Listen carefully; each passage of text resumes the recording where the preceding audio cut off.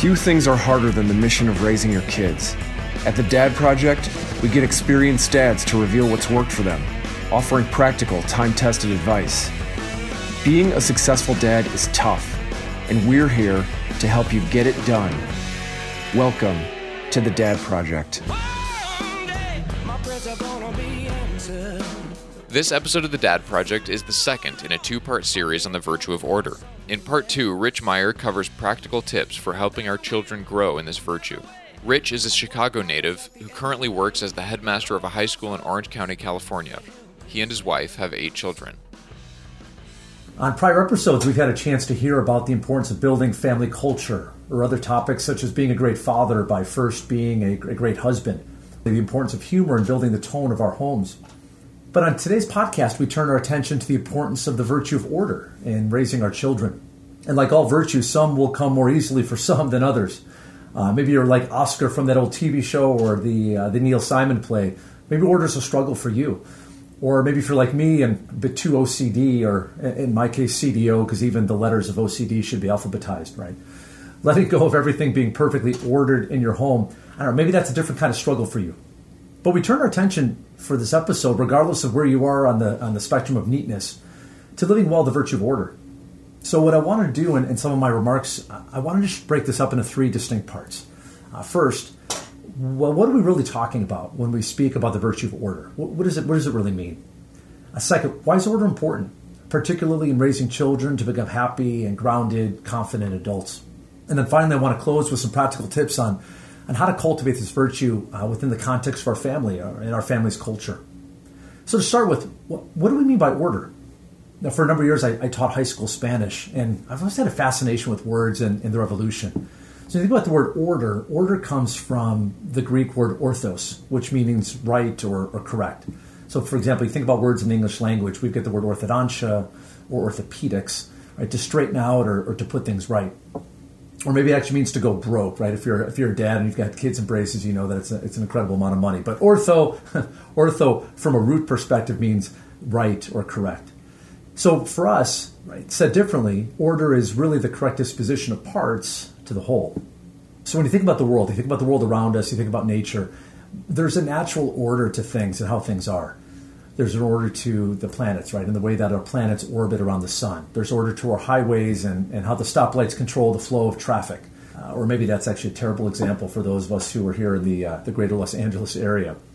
For example, I work at a high school where we have a pre-law magnet program for students. The other day, I went on a courthouse visit with some of the students and the director of our law program. You know, and the day's effort, spending time in the courtroom, was a clear witness to man's attempts to create laws, right, to help guide the right order of society. So really, when you think about it, all things in creation are ordered for a specific purpose. So you have from the sublime to these gorgeously constructed ancient cathedrals and monuments, to even like the mundane, right? Which could be something as simple as intermittent windshield wipers to help us see clearly while driving on a misty day, right? If a cathedral is designed to help man look upward or heaven or think about God, and windshield wipers are to clean windshields on a misty day, they're created for a specific purpose. I guess that's what my point is.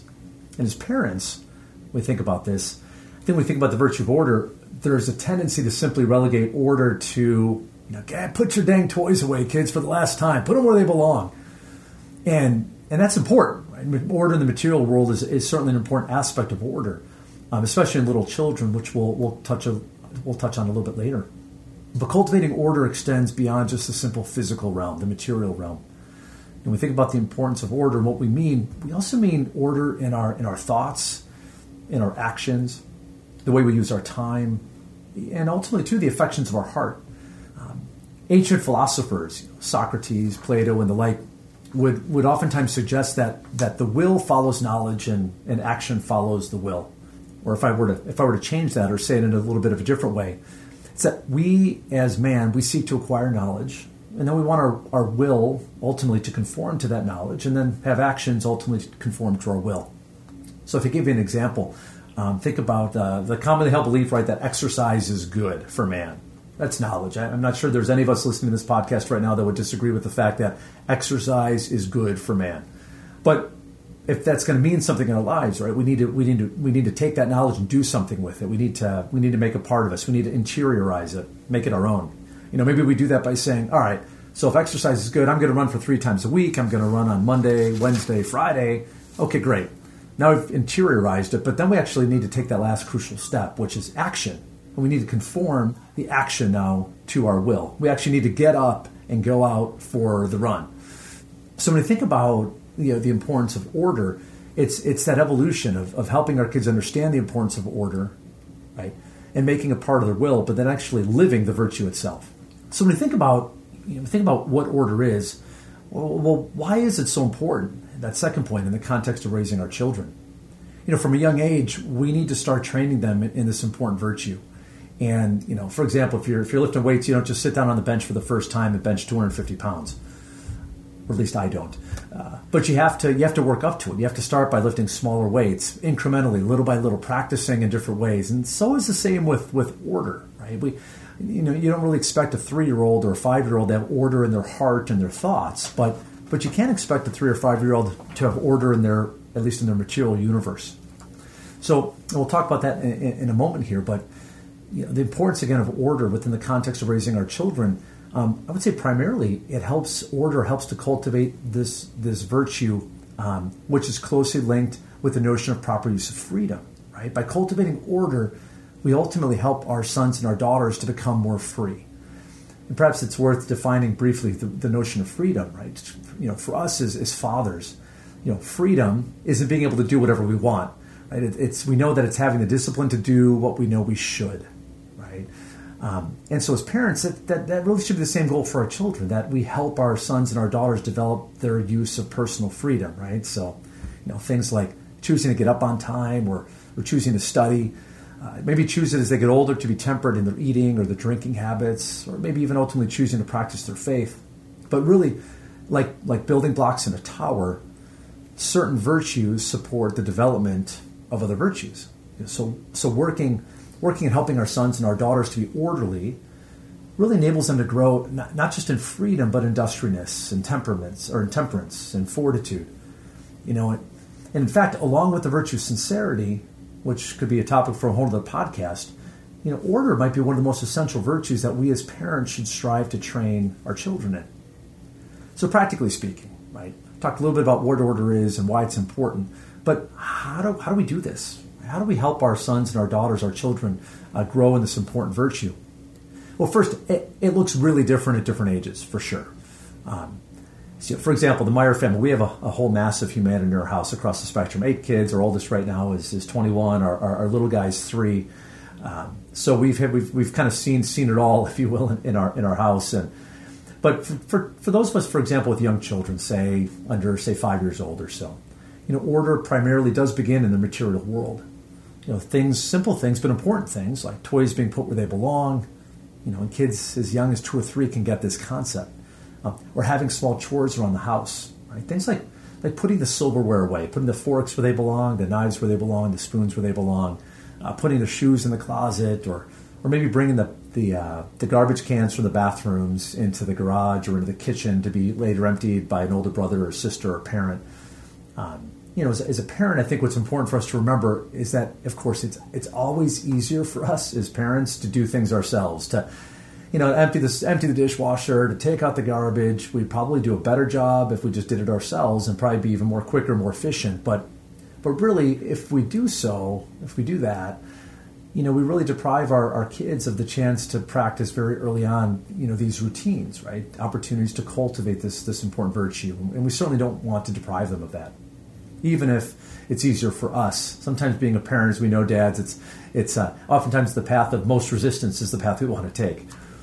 But when you start to think about that next age of kids, and again, using some broad age ranges here, maybe from 5 or 6 to 12 or so, again, like those building blocks, we continue to focus on material order, but the responsibility starts to increase too. And we're demanding of our kids to make their beds every day, to wash the dishes, to take out all the garbage. And they should have a daily, not simply a weekly task that takes just a couple minutes, but they should have some sort of daily set of tasks that contribute to the economy of the family. I've seen several families, some friends of ours, with job charts mapped out on the refrigerator, so everyone can see how does everyone in the family, even including mom and dad, but how does everyone in the family contribute to the greater whole? But beyond just material order, we start to introduce this idea of being orderly too with our time, right? With this age range of kids and our kids that we're tasked with cultivating this virtue of order in, right? Order of their time. In a very concrete way for that, and 5 or 6 isn't too early, is to helping our children to get up at a fixed hour every day. Ideally of their own volition via an alarm clock. Or if you're me, I recall a couple instances with my, in particular 2 of my boys, bringing in a nice ice cold cup of water, and they didn't get up to their alarm clock. Well, they sure get up if you drop a cup of cold water on their face. But really, by the time our kids start to hit their teen years, our focus on the material and these small uses of time transitions into a more broader and frankly most important aspects of order, right? The order of our life, the order of priorities, the order in our heart or in our thoughts. So if you take that first point, right, the order of life and priorities, well, it does again come back to this virtue of order as relates to time, right? That there's a dedicated time for study, or there's a time for work, or there's a time to be with friends, or there's a time to be with family. I think one of the biggest challenges in rearing teens, and again, I work in high school, so I have a chance, not just with my own children, but I have a chance to work with so many teenagers. And you see, one of the biggest challenges that for teenagers is to get them out of themselves. Right? Teenagers are I think by design sometimes can be necessarily a pretty self-centered bunch. And I don't say that I love working with teens, so I don't say that pejoratively. But I say that from just a reality perspective, that teens constantly need to be called beyond themselves to be people, right? Young men and women for others. And helping them to focus right on this virtue of order and time is a really, really great way to do that. So for teens, for them to have, for example, a very clearly written schedule, it's not just maybe a school planner to write down homework assignments, but really to write out, okay, hey, when am I getting up? When am I going to bed? What does my weekend look like? That's important for them. I had an incident, or a couple months ago, my daughter, who's a freshman in college, she was home for fall break, and this must have been maybe it was a Sunday morning, and she gets up, and I came downstairs pretty early, so it must have been maybe 7:30 or something along those lines, and my daughter Megan was already sitting at the kitchen counter having some breakfast, and I looked at her, I said, "Wow, Megan, you're up really early," and she looked at me and didn't think twice, and she just said, "Yeah, all I need is 8 hours of sleep." I thought, wow, what a great answer, right? Whenever she went to bed, but she said, hey, I've got 8 hours, I don't need to sleep until 10, even though I can, but I don't need to, right? So it's a great way, again, for our teens to cultivate that virtue, is paying real close attention to how they use and encouraging them, the ways that they use their time. One thing as a parent, and not just a parent, but also an educator that I see often is this paradox of parents of teenagers. Let's say they're struggling, for example, with academics for some reason. Sometimes there's this natural inclination to say, hey, Johnny, your grades, you got X number of C's or X number of D's or whatever the standard is in the home. We're going to stop having you play basketball until you get your grades up. And on one hand, maybe that makes sense. But on another hand, what are we teaching? Right? What are we teaching our kids? For they're always going to have to be balancing multiple priorities and different demands in their life. They're going to have to balance professional work with family life with personal, social life. And to make all three of these things work requires the art of learning how to balance your responsibilities. So I always encourage parents, I said, boy, don't ever use some of their extracurricular activities as that leverage point to somehow think that, well, if I strip them of that opportunity and that privilege, then they'll spend every day 5-6 hours studying. Because I think ultimately that doesn't provide them growth in this ability to manage their time, which is ultimately what we're trying to teach them as young men and women. Also, too, when you think about it, there's and I think we've all experienced this at some point or another, that there's such a great sense of joy when we use our time well, right? When we get to the end of the day and we put our head on the pillow, and we just feel like we've been squeezed like a lemon, that we gave everything we had in every moment during the day to the task at hand. We get to that end of the day and we're tired or maybe even exhausted, but we're also happy. Right? We're happy. And so for especially for teenagers, I think it's important to help them to grow in this as well. And that doesn't mean necessarily to live a busy activist lifestyle, that you've got to move from organized activity to organized activity. You have to be in 3 sports and 3 club activities. But I think what I mean rather is that they're always occupied in some endeavor, intentional endeavor. And it could be intentionally to be hanging out and reading a book or playing an instrument or doing whatever, but it's not just time to veg or do nothing, if you will. And that's what I think for teenagers too. Boy, part-time jobs or full-time work even during Christmas breaks or spring breaks or summer breaks is really, really important.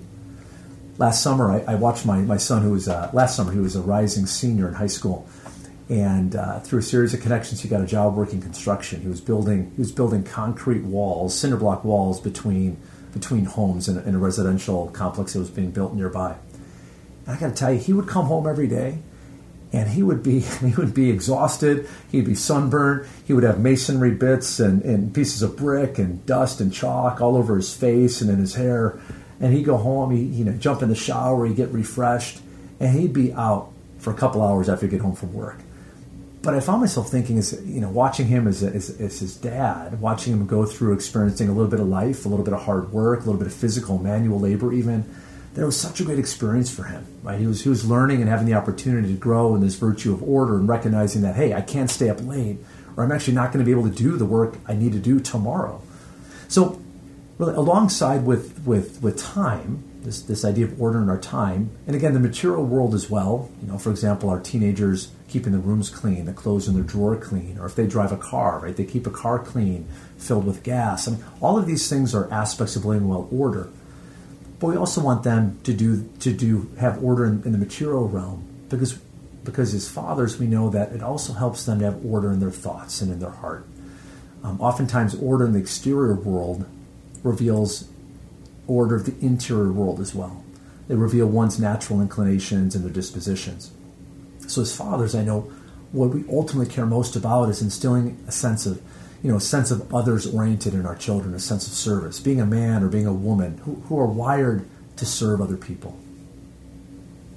So as we move to close some of these comments on the virtue of order, I wanted to share a couple of quick notes on the importance of order as it relates to family culture and offer a couple of practical suggestions.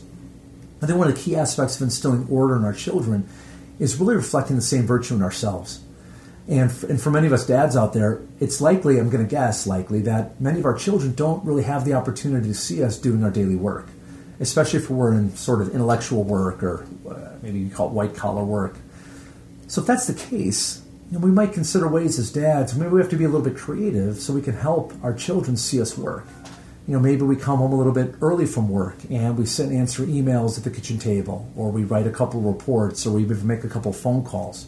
Again, maybe it's early evening or late afternoon or maybe on a Saturday morning. But I think that's important, our kids seeing us work, because it also gives us an opportunity as dads to help our children understand the true notion of leisure the true notion of leisure. Because this also, too, is a part of the virtue of order. Our kids need to see us work hard, but they also need to see how we rest, right? How we engage in leisure activities. And I think a good analogy for this is the bow and the archer. Maybe less so in today's modern age, but if you rewind 300-400 years ago, and the idea of the archaic bow and arrow, an archer oftentimes would take off the string of his bow, because a bow, if it had the string constantly applying pressure on the bow, would ultimately make the bow useless. It wouldn't have as much tension, right? And it's the same with us, right? It's a good analogy. So for us, if we're constantly working at a high throttle, right, at a high pace, and we never take the time for leisure to rest and recuperate our energies, our capacity for work ultimately will diminish. Or I should say our capacity to do work well will ultimately diminish. So I think oftentimes, too, there's a misconception of what leisure is, right? Leisure is not just an end in itself, just like work isn't an end in itself. We rest, ultimately, in order to work better, or maybe even better said, to serve others better. So for us as dads, giving examples for our children and hoping they do the same themselves, leisure, or our quote-unquote free time, really shouldn't consist of doing nothing, but maybe changing one's activity, maybe we do tasks that require less effort or a different type of effort. Back when I lived in, my wife and my family, we used to live in the Midwest in Chicago before we moved out to Southern California about 6 years ago. And here in Southern California, we have absolutely no yards. The property values are ridiculous. And so, they don't judge property sizes by acres like I was used to in Chicago. You live on a quarter acre or a half acre, but they do it by square feet. But back in Chicago, we used to have a decent-sized yard. And one of my favorite things to do on a Sunday was to cut the grass. Right? It was something different. It was manual. There was at the end of the day or at the end of your hour cutting the grass, you got to see a finished project. It was really, really enjoyable for me. Now, maybe if you're a gardener or landscaper, you have to find a different kind of leisure on Sundays if that's your normal work. But doing something that requires different kinds of effort for many husbands, many fathers, can be a great source of leisure. And I also want to make the point too that and strongly encourage us dads to think about how we can make Sundays in our families true days for leisure. For our children, maybe that means not doing homework or not doing chores. And for dads, for us, maybe that means not answering emails or opening up our laptops to get ahead of the week.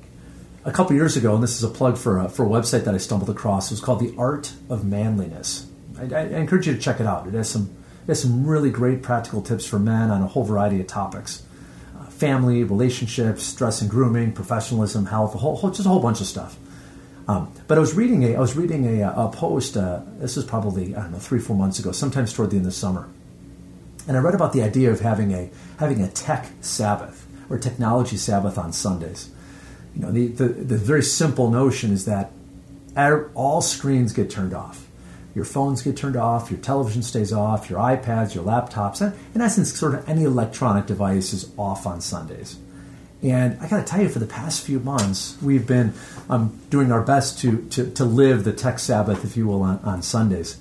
And I will admit here on this podcast that I do, before I go to bed on Sunday night, watch on tape delay my Chicago Bears playing. They're having a great season, so I do make one exception. But generally speaking, in the morning, during the day, in the evening, while the kids are going to bed, I have to tell you, I think there's almost been no one thing that we've done to help build our family culture and help our family focus on each other and just to enjoy one another's presence than really trying to live well this idea of a tech Sabbath on Sundays. We've done things like we played family board games and we've put together puzzles. We've taken visits to the park. We've had read-alouds on Sundays and we've had read-alongs on Sundays.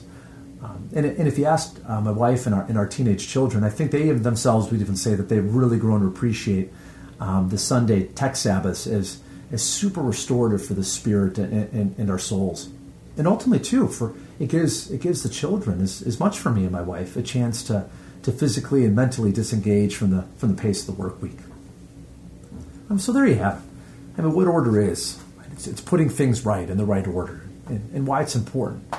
It acts as a springboard or foundation for other virtues for our children. And ultimately, how do we do it? How do we focus on both the material realm, but also the temporal, constantly challenging our children and to ourselves to strive to make good use of time. And I think, too, my closing thought, it's important to remember that our children, they're not automatons. They're not robots. If you tell them something to do once, they're not going to instantly have that part of their fiber, their character. So they'll always be, as dads, there'll always be steps forward and there'll always be steps back. But to not be discouraged. I think what's most important for us dads is that we have a sporting spirit toward family life. Right? We're always striving to work with our wives to create bright and cheerful homes. Hey, thanks for listening to The Dad Project. If this talk was valuable to you, please go to our website at dadproject.net and make a voluntary one-time or recurring donation to help support our operations. Any amount helps. Catch you next time at The Dad Project.